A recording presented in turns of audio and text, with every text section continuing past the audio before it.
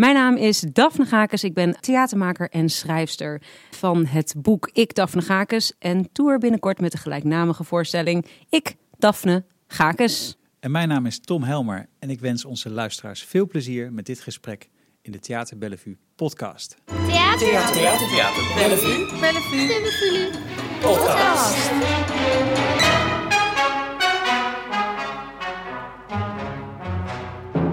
Daphne, welkom.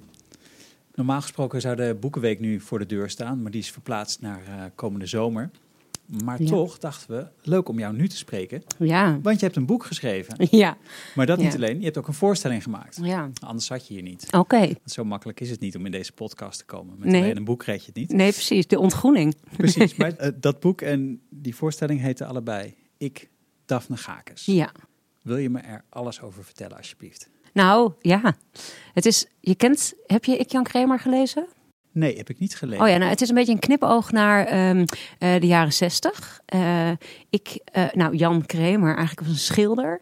Die had nog nooit een boek geschreven. En die zat bij de bezige bij. Normaliter is het zeg maar zo dat je... als je een boek gaat schrijven, dan ontwerpt de uitgever de kaft. Maar hij wilde per se zelf zijn eigen kaft. En hij zette daar eigenhandig de onverbiddelijke bestseller op. En... het werd gelukkig ook een bestseller. Gelukkig voor hem in ieder geval. Maar ik dacht, dat vind ik zo dapper. Dat ik denk, oké. Het is gewoon een snotaap, weet je wel. Zijn debuut. En dan zo deuren intrappen. Ik dacht, dat kan ik ook. Die sprong, die brutaliteit. Dat vond je mooi. Ja, en wat ik ook heel tof... dat je dan marketing tot kunst verheft. Ja. Weet je wel? Dus natuurlijk gewoon... en het boek, maar ik was 13 toen ik dat boek voor het eerst... Het is een boek over seks, drugs en rock'n'roll. Mm-hmm. En dat is mij bijgebleven. Ik was 13 toen ik het las. Maar ik heb dat nu natuurlijk in aanloop van de voorstelling weer teruggelezen. Er zitten eigenlijk maar 4 seksscènes in. Maar dat was het enige wat bij mij bleef plakken eigenlijk. Hormonen, 13. Maar dat is, dus het gaat het vooral over kunstenaarschap en de reizen en de wereld ontdekken. Maar hij stond vooral bekend om die seks, drugs en rock'n'roll. Dus ik heb eigenlijk een soortgelijk boek geschreven. Dus? Waarom? Dus, waarom verdient hij zoveel eer dat jij dan ook nog eens een boek gaat doen? Ja, ik sla een stap over. Ik kom uit de Bijbelbelt. De Bijbelbelt? Ja, dat Harderwijk. Hoe christelijk. Ja, mijn ouders waren ook behoorlijk gelovig tot mijn 8e zeker. Maar daarna ook nog wel. En ik heb toch wel die normen en waarden meegekregen. Tot ik dus... dat was het hele boek trouwens. Ik, Jan Kramer, ook gewoon verboden. Hoe herinner jij je die normen en waarden die je hebt meegekregen? Ja, Ellie en Rickert. Nee. Wat deden... het is denk ik best wel Calvinistisch. Dus kijk, los van de standaard dingen zoals bidden voor het eten en naar de kerken. En op zaterdag 2 keer. Wat dan vrij snel wel afgelopen was. Omdat mijn ouders zijn ook de kerk weer uitgestapt. Dus ik heb het een beetje allebei meegekregen. Maar de normen en waarden zitten vooral in... Doe maar normaal, doe je wel gek genoeg. Wees dienstbaar. Dus weet je wel, zorg eerst eigenlijk voor de ander en dan voor jezelf. Maar toch ook wel, het geloof was een soort zeker weten. Vooral in mijn familie ook wel. Het was niet geloven, het was gewoon echt totale... precies. Het was gewoon kennis. Het was eigenlijk... Dus toen mijn ouders zijn dus uit de kerk gestapt, was dat voor mijn familie ook wel heel lastig. Wij waren dus ook ineens ongelovige... Waarom stapten ze uit de kerk? Ja, nu weet ik niet zo goed of het een dominee of een pastoor heet. Maar hij is een dominee, toch? Maar dan is het protestant. Ja, dat is dat is een dominee. Oké, de dominee, die was dus hele extreme homo-hater. Heel homofobisch en die bleek dus later homoseksueel te zijn. En mijn vader had het dus al een paar keer aan hem gevraagd van... maar waarom ben je zo... Ja, dat stond in de Bijbel. En hij voelde gewoon dat het klopt. En toen dat uitkwam, toen werd het ook typisch mijn pa ook wel. Die werd dan helemaal... Die dacht, wat een verraad! Ja. Ga eruit! Oké. Heel interessante geschiedenis allemaal. Maar laten we een paar stappen naar voren doen. Want op een gegeven moment gebeurde er iets waardoor jij besloot, ik ga een boek schrijven. Nou ja, dat is een beetje op een pad gekomen ook. Ook mede door jou. Want ik wilde eigenlijk een voorstelling maken. Ik liep rond met... Ik mocht mijn moeders dagboeken lezen van haar 18e tot haar 45ste. En ik liep al heel lang met het idee rond... mocht je lezen. Ze zei van, Daphne, als je wil, mag je ze lezen. Nou, ik vroeg aan haar van, mag ik ze als je dood bent lezen? Mag ik ze dan erven? En toen zei zij van, dat was goed. En toen dacht ik, nou dan dan kan ik ze net zo goed nu al lezen. Dan, weet je, anders kan ik je straks niks meer vragen en zo. Dus, Dat wist zij ook, dat je ze ging lezen? nou, ik heb dat gevraagd en toen vond ze dat eerst helemaal niks. Want zij schrijft dus iedere dag, dus het waren ook echt een heel, 50 stuks. Dus het eerst zei ze, nou ja, dit lijkt me wel heel intiem. En toen op een gegeven moment zei, maar ja, toch een beetje doorgedrukt. En ik had ook al van tevoren gezegd, ik wil er een theatervoorstelling van maken. Mag ik het dan voor theater? Denk aan mijn carrière. Had je al een idee wat erin zou staan? In die Nee. boeken? En wat stond erin? Ik was wel altijd nieuwsgierig naar. Nou, ik wist dus niet bijvoorbeeld dat mijn moeder heel gelovig was eigenlijk. Maar mijn moeder schrijft haar dagboeken aan God. Dus dat was eigenlijk de grootste ontdekking. Dus ik ben tot mijn 8e zeg maar heel gelovig opgevoed. En daarna werd er eigenlijk niet meer gesproken over God aan tafel en in ons huishouden. Maar mijn moeder is gewoon blijven geloven. Maar we hebben het daar nooit over gehad. Nou, ze zei wel heel vaak van, ik ga voor je bidden. Maar ik dacht dat het een grapje was. Of ik heb dat nooit, snap je? Ja. Maar dat was, maar zij is eigenlijk, dat vind ik wel ook wel, dat was de grootste ontdekking. En voor de rest, ja, mijn moeder heeft echt een tegenovergesteld leven als ik gehad. Dus waar ik zeg maar op 24-jarige leeftijd in de gordijnen hing en alle soorten maten, seks, drugs en rock'n'roll uit ging proberen, was zij al moeder. En gewoon trouw en huisvrouw en enorm verantwoordelijkheidsgevoel ook daarover. En heel ander, keek eigenlijk niet verder dan de voortuintje, zeg maar. De periode van die dagboeken die jij gelezen hebt, hoe oud was je moeder toen? Van haar 18e dus tot haar 45e. Dus eigenlijk vanaf het moment dat toen mijn ouders elkaar leerden kennen, tot het moment dat ik geboren was, vanaf het moment dat ik geboren ben tot het moment dat ik het huis uitging. Ja. Ongeveer. Ja. Wat deed je besluiten om daar zelf nog iets aan toe te voegen? Dus ook een boek te gaan schrijven en een voorstelling te maken. Wat gebeurde er? Eerst toen ik die dagboek had gelezen, dacht ik eerst, maar even in therapie. Want het is best wel confronterend. Ik vond het wel dat ik denk, je komt heel dichtbij ook je eigen misschien onvervulde behoeftes als kind. Of weet je, ik las bijvoorbeeld over mezelf in de puberteit door mijn moeders ogen. Dat vond ik heel heftig ook. En ook dat ik me heel veel dingen ook veel beter kon voorstellen. Maar ook dat ik dacht, oké, het is nog heel erg van mij. Het is gewoon een mooi proces voor die moeder-dochterrelatie. En daarna bleef het aan me, waarom is dat, hè? Bleef dat verhaal aan me plakken. Dat idee dat ik dus het tegenovergestelde ben gaan doen aan mijn moeder. En toen wilde ik daar een voorstelling over maken, maar toen heb ik nog met jou om de tafel gezeten ook. In de Bali, ja. En toen zei ik zie er eigenlijk meer een boek in. Dacht ik, een boek, wat suf. En toen ben ik in Toemler bij Paulien Cornelissen en Micha Wertheim bij dat programma van Echt Gebeurd. Ging ik die dagboeken voorlezen. En toen meldde zich een uitgever. Die zat in de zaal daar? Ja. Ah, precies. Ja. Nou, ze scouten daar trouwens best wel, want er waren 3 uitgevers op mijn mail. 1 was in de zaal en er stonden nog 2 op de mail. Dus ze zijn daar heel actief. Gek zeg. Echt een dikke tip. Ja. Ja. En toen kreeg je een soort voorschot van pure ijdelheid. Dat was pure ijdelheid. Maar wat voor een situatie had je toen nadat je met zo'n uitgever had gesproken? Nou, dat is heel interessant aan Prometheus. Die Mai Spijkers, die had dus ook niks, die wist niks van mij. Maar dan kom je binnen en dan ligt er gewoon al een contract klaar.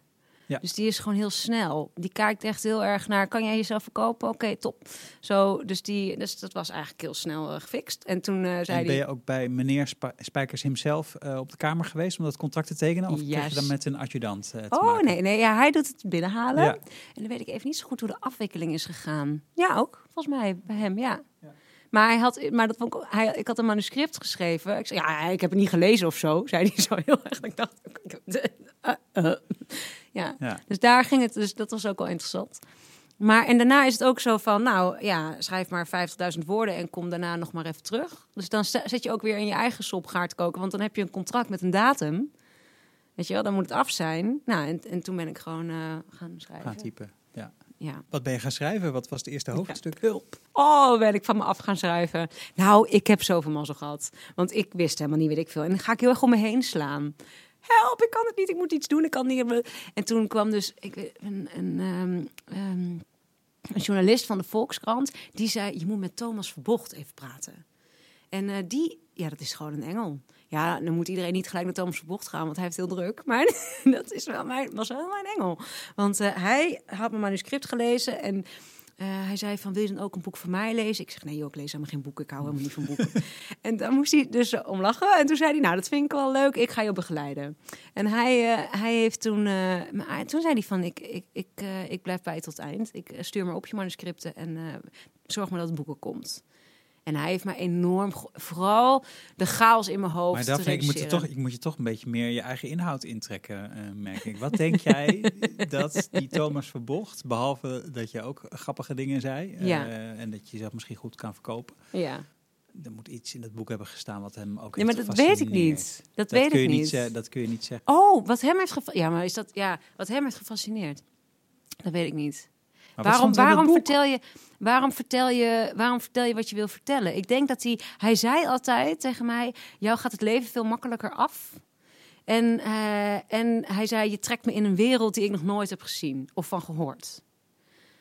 Dus ik denk dat die contrasten, net als bijvoorbeeld met mijn moeder, dat die contrasten zijn zo groot. En ik was gewoon nog van me af aan het schrijven. Snap je wat ik bedoel? Dus gewoon woordenkotjes bij hem aan het aanleveren. En hij kon ook... Het is heel moeilijk om mij te sturen. Dus hij kon ook niet echt chocola van maken. Dat probeerde hij wel. En het enige wat hij... Dat is wat hij steeds herhaalde. Ja, maar ik vind het ook heel moeilijk om jou te sturen. Maar wij willen toch ook die wereld in waar hij toen in mocht. Ja. Oh, wat wil je weten over die wereld? Nou, trek ons erin. Oké. Waar het boek over gaat. Ja. Oké, we zijn er, hè? Mm. Ik heb, even kijken hoor. Ik ben begonnen, van mijn 13e tot mijn 30ste is het boek. En dat is vanaf, ik denk dat ik alle episodes die ertoe deden aan seks, drugs en rock'n'roll, die staan er denk ik in. Ik weet niet, heb je het boek gelezen? Nee, sorry. Oké, nee, maakt niet uit. Nou, een beetje. Ik heb wel die voorstelling gezien in de Rode Bioscoop. Nou ja, wat ik daar dus... Wat ik goed vind aan het boek is, je begint bij mij in de puberteit. Dus je krijgt een gedeelte mee aan het fundament van waaruit ik ben opgegroeid. En daarna, ik word op mijn 17e bijvoorbeeld, ben ik het huis uitgezet. Dat was best wel een klote tijd. En vanuit daar is eigenlijk het hoofdstuk 1 van, nou oké, ik ga het anders doen dan mijn ouders. Hoofdstuk 1, feesten. En zo begin je eigenlijk, vertrekken we en dan gaan we langs hardcore feesten. En dat was feesten in Amsterdam? Nee, dat was in Utrecht. En dat begint eigenlijk nog een beetje in het normale studentenleven, maar dat gaat steeds verder. Op een gegeven moment is het wasteland en dan komt drugs in het spel. Zo neem ik je mee naar BDSM zit erin. Zo'n route naar... Uiteindelijk eindig ik in de escort. Ja. En daar zit een punt waarop ik denk... Oké, Jezus, hoe ver is die... Als alles kan en mag, weet je wel... Van als die horizon gewoon eindeloos is...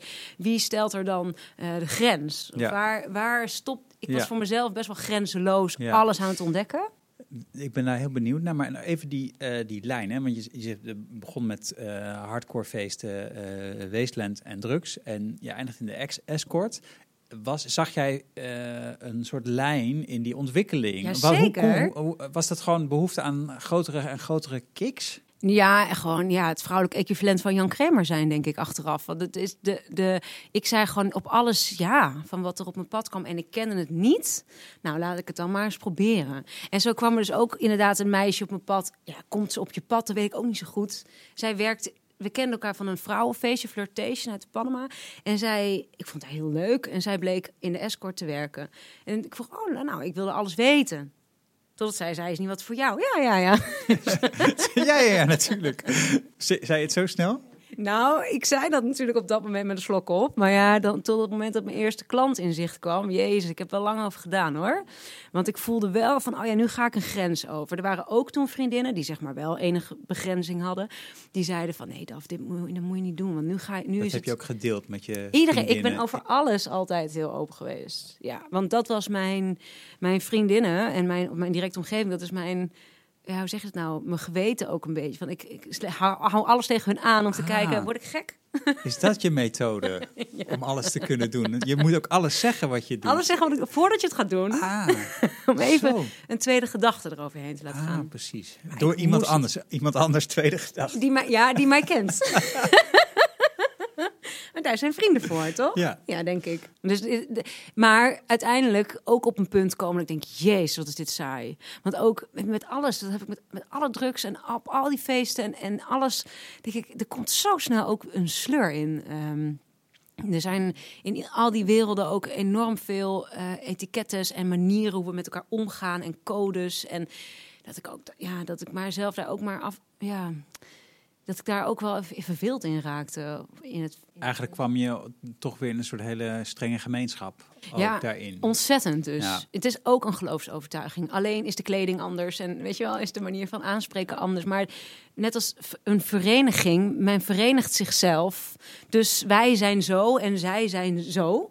Dat is natuurlijk wel, je wil dat groepsgevoel creëren. En dat is in iedere, dat is zelfs dus inderdaad om 7:00 's ochtends in het Amsterdamse nachtleven. Ja. Ook zo. Ja. Ik begrijp het, die ontwikkeling en hoe je dat hebt kunnen doen op een soort van steady manier. Maar de escort was wel een soort eindpunt? Voor mij wel, ja. Ja. Want daar voelde ik van, oké, ik ga nu... Kijk, het is hetzelfde als dat je gaat feesten. Nou, oké, je gaat drinken aan de... Weet je, je gaat met elkaar drinken, je begint met een groep. En op een gegeven moment gaan we naar de volgende kroeg en haken er al wat mensen af. En gaan we naar nog een kroeg en die is nog open. Maar dan weet altijd nog iemand... Ik weet nog wel, een dodgy tent, 6:00 's ochtends, daar kunnen we heen. En dan sta je er uiteindelijk met z'n tweeën of zo, helemaal katslam. En dat punt voelde ik een beetje in die seks, drugs, rock'n'roll, in die escort. Ik dacht, oké, nu sta ik in dat aftansen café. Ja, precies. Maar wat ga ik hierna nog doen? Ja. Hierna moet je echt naar huis. Ja. Dus je moest naar huis? Ik moest naar huis. Ja, ik moest nodig naar huis. Ja, waar stond je huis? Nou ja, toen zat ik in de camper intussen. Dus die was ook weer alles los. Eigenlijk zo ontspoord. Je woonde in een camper? Toen net, ja. Dat was dus mijn volgende avontuur. Toen dacht ik, oké, nu gaan we even stoppen met zuipen. Geen drugs, even niet neuken een tijd. En nu gaan we het even op een andere manier inkleden. Dus toen ging ik me heel erg verdiepen in yoga en gezond eten. En toen dacht ik, nou ja, er moet wel... jeu blijven. Weet je, het leven moet wel... Ja, ik wilde heel op dat gevoel van overleven zitten of zo. En toen kwam die camper op mijn pad. Dacht ik, dit is ook tof. Nu kan ik dus op allerlei plekken staan. En in het dagelijkse leven, zoals... Weet je wel, slapen, boodschappen doen, waar eet je, waar ben je... kan ik dan heel veel avontuur zoeken. Dus toen werd het eigenlijk op kleine schaal... ben ik gewoon datzelfde extreme voort gaan zetten. Ja. Toen ik je voorstelling zag in de Rode Bioscoop...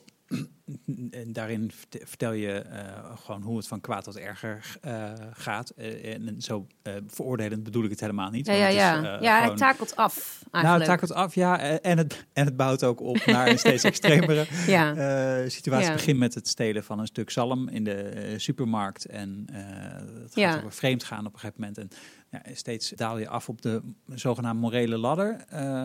Als je het vanuit een maatschappelijk oogpunt beschouwt. Het was heel vermakelijk om daarna te kijken. Maar ik kreeg ook het gevoel van, waarom... hoe kan het dat je daar zo vrij over vertelt? Maar ook van, waarom laat ik me zo weerhouden om dat soort dingen te doen? Je wordt een beetje ik werd er door aangestoken, zeg maar, om gewoon een beetje me wat vrijer te voelen in ieder geval. Ja. Is dat ook wat je wil oproepen bij mensen als je die voorstelling speelt? Nou, dat is wel inderdaad heel erg... Je hebt de voorstelling was 3 kwartier. Het was dus het eerste gedeelte. Maar wat ik heel... Ja en nee. Want wat leuk is aan die show, aan die editie die jij hebt gezien, is... Ik ging na afloop boekjes verkopen achter zo'n traporgeltje. En dat werd uiteindelijk een soort biechthokje. Want dan kwamen mensen ook gewoon even vertellen van... Ik heb ook eens iets ondeugends gedaan, weet je wel zo. En dan vond ik heel geestig dat ik echt op moeten nemen. Want eigenlijk was dat de voorstelling. Maar wat ik heel jammer vond aan... Je kan natuurlijk met heel veel bravoure cowboyverhalen vertellen. Maar wat ik heel jammer vond aan daar zat geen bloed in het verhaal in de zin van het personage bleef te veel overeind. Ja. Of ik vond, dus je kan heel goed vertellen van, kijk, mij eens even heel dapper hier een seksgodin uithangen. Maar waarom moet jij daar dan naar luisteren? Dat vond ik heel moeilijk aan daar liet ik dus het publiek wel heel erg mee achter van. En dus ik vond het iets te veel nog borstklopperij. Maar ja, dat was toen inderdaad in die 3 kwartier, dit is waar ik ben. Het is wel belangrijk dat personage ook weer helemaal even ten onder gaat om zichzelf weer opnieuw op te kunnen bouwen. En ook die lijn van de moeder, je kan heel hard roepen, ik doe het heel anders dan mijn moeder. Maar in het boek en ook wel in de avondvullende vind ik het wel heel fijn. Uiteindelijk ben ik ook wel boos op Jan Kramer. Want dan sta je dan op je 30ste en dan ben je opgepakt vanwege het jatten van een zalm. Ja, en daar was wel een moment van ik dacht, what the fuck, oké, 30, weet je wel, je bent nu geen 17 meer. Ja, maar wat heeft Jan Kramer dan gedaan? Waarom je zo boos op hem bent? Nou, dat ik dacht gewoon van oké, seks, drugs en rock'n'roll, maar ja, het is toch ook wel een beetje leeg en verdwaald en verslavingsgevoelig en je bouwt niks, alleen maar destructie. Waarom heb je dit boek nou eigenlijk de wereld ingeslingerd? Wat wil je nou eigenlijk zeggen dan? Van leef en voel je vrij, prima. Ja. Maar dan? Weet je, straks ben ik 60 en woon ik nog steeds in een camper, weet je wel? En dan op een gegeven moment wordt het ook een beetje treurig, weet je? Dus hoe lang blijft het schattig? Dus daar zat ik wel mee te worstelen. En dat vind ik wel jammer dat het, zeg maar, in die try-out fase vond ik dat dus ook te luchtig nog. Ja. In die zin ben ik ook geen goede cabaretmaker. Ja. Ik vind toch dat we het ook moeten hebben over de keerzijde. Want zuipen tot 6 uur 's ochtends, maar het is ook ergens wel link. Ja. Ook de escort in. Ik kan het eigenlijk niet iedereen aanraden ook. Het is ook link, weet je wel. Ik denk, het had bij mij ook heel anders af kunnen lopen. Dus daar achteraf denk ik, Dus Jan Kramer valt ook een beetje van zijn voetstuk af. Ja, oké. Volgens mij moeten we het hierbij laten. Ja, want de mensen willen de voorstelling ook nog zien. Shit, ik vertel natuurlijk weer alles. Ja, nee, we moeten daarmee uitkijken. Dat moeten we goed doseren. Ja. Je moeder, die leeft nog? Heeft ze de voorstelling gezien? Je boek gelezen? Ja, pittig vond ze het. Ja? Ja, wel goed geschreven, maar dat is natuurlijk wel pittig. Ja, voor haar wel confronterend. Je wil ook niet die rol, hè? Stel je voor, je krijgt een script door de bus en je denkt, oké, die wilde gezellige of die tamme huis. Ja, welk script? Het is natuurlijk niet een leuke rol die ik haar toebedeel. Nee. Hè, dat ik zeg van mijn moeder is braaf en kijkt niet verder. En dat is natuurlijk niet zo. Dat vond ze wel heel pittig. Ja. Je bent niet aan het... ik zie geen tranen in je ogen, maar dat doet je wel wat, zeg maar, om je daartoe te verhouden. Die indruk maak je nu, zeg maar. Dus die band met je moeder is nog wel sterk, dat je daar veel aan gelegen laat liggen, ondanks dat je al deze avonturen hebt meegemaakt. Nou ja, daar kom je dus net op het punt van wat is dan fictie en wat is werkelijkheid? Van het is natuurlijk ook van het personage. Ik dacht, dan ga ik ze heel erg uitvergroot. En mijn moeder is ook uitvergroot. Het komt mij gewoon heel goed uit, ook dat ze heel gelovig is. Dan denk ik, dat is dan. Terwijl is het dat dan ook echt in de kern? Dat vraag ik me dan een beetje af. Van, ze heeft mij het geloof nooit opgelegd. Dus hoe fanatiek. Weet je wel, dus er zijn natuurlijk allemaal vragen van hoe ik haar frame. Is ook een beetje het verhaal wat mij goed uitkomt. En dat is natuurlijk voor mijn moeder, daar leent ze zich natuurlijk niet voor. Dat was ook niet de insteek om mij de dagboeken te lezen, zodat ik een theaterpersoonlijkheid van haar kan maken. Dus wij zijn daarover nog steeds, terwijl het boek is al een jaar geleden uitgekomen, nog steeds in gesprek. Van waar zit je nou in het echt mee? En waar zit je nou gewoon mee voor het boek? Ja, precies. Dat is verwarrend voor haar. Heel verwarrend. Ja, dat begrijp ik. Maar het opent wel weer heel veel gesprekken. Ja. Maar dan moet je allebei wel ook aan toe zijn. Dus dat heeft in de tijd toen het boek uitkwam, wilden ze eigenlijk even onder een deken. Ja. Dachten, ik zie het wel als de media er overheen is gegaan, wat het, weet je wel. Dus ze was ook wel bang voor negatieve kritieken. Ik wil niks voor jou invullen, maar ik moet toevallig aan een andere kunstenares of een andere theatermaker denken. Ik ga haar naam even niet noemen. Die is ook flink van zich af aan het schrijven in een boek maar zet er allerlei reden toe vanwege een fucked up familie, zeg maar. En dat moet op tafel. Maar er zit natuurlijk ook een hele grote vraag in. Van, wil je dat doen en is het eerlijk om dat privélevens van je ouders, van je familie, zomaar in jouw literatuur, in jouw versie in een artefact te gieten? Want ze kunnen zich niet verweren op dat moment. Precies, je hebt de macht. Ja. Wat vind je daarvan? Ja, ik denk niet dat ik nog een keer een autobiografisch boek ga schrijven. Ik denk dat het een hele fijne eerste stap is, omdat ik kleine zaaltjes speel voor een kennismaking met wie ik ben en waar ik vandaan kom en waar mijn ambities liggen. Maar ik denk wel dat het trekt een boel overhoop. Het is, de hele familie was in de band van het boek. Ja, dus dat is wel... want iedereen gaat het lezen, ook mijn gelovige oma, weet je wel. Ja, moet die weten hoe ik... dat moet je goed over nadenken. En ik denk dat ik ben heel blij dat daar veel tijd overheen is gegaan. Vanaf het moment dat ik een boek wilde schrijven, dat het er kwam, zit er ook wel weer 2 jaar tussen. En dat kun je door die verhalen honderden keren op te schrijven en in je hoofd te reproduceren, wordt het vanzelf theater. En dat is wel heel fijn. Ik ben wel blij dat er eerst het boek was en toen pas de show. Want nu hebben mensen er een mening over, maar is het dan niet meer van mij? Weet je, de persoonlijke vlak raakt me zeker, maar het verhaal en de verhaallijn, voelt al helemaal niet meer. Ik bedoel, ik was 30 in het boek, ik ben nu 35. Het staat ook alweer echt een stuk van me vandaan. Dat vind ik wel veiliger. Ja, maar het blijft, ik vind het wel, het is een egocentrische daad. Het is ook een ego-project. Dus dat is wel iets waar je goed over na moet denken. Ja, maar goed, daar zijn ook kunstenaars voor om dat soort werelden naar buiten te brengen. Ja. Dat is toch... Ja, Kun je dus in die zin schikken in die rol die je te spelen hebt? nou, ik denk van waarom vertellen we verhalen, weet je wel? Van waarom kleeft... Ik had zo'n hoge nood om dit verhaal naar buiten te brengen. Waarom is dat? Ja, geen idee. Geen idee. Ik wilde het heel graag vertellen aan iedereen die het wil horen. Ook als ik in de kroeg of op verjaardagen stond. Dit waren de verhalen die ik altijd bleef vertellen. Ja. Dat is denk ik...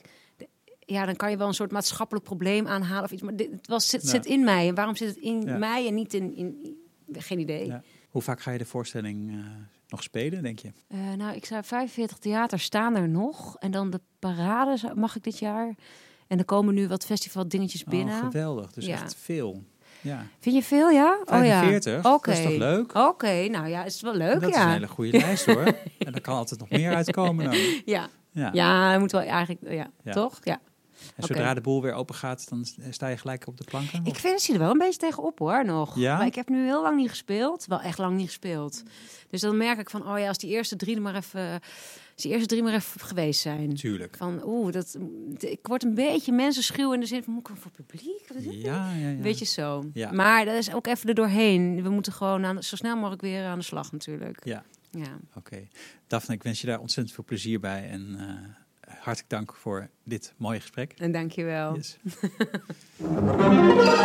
Theater Podcast.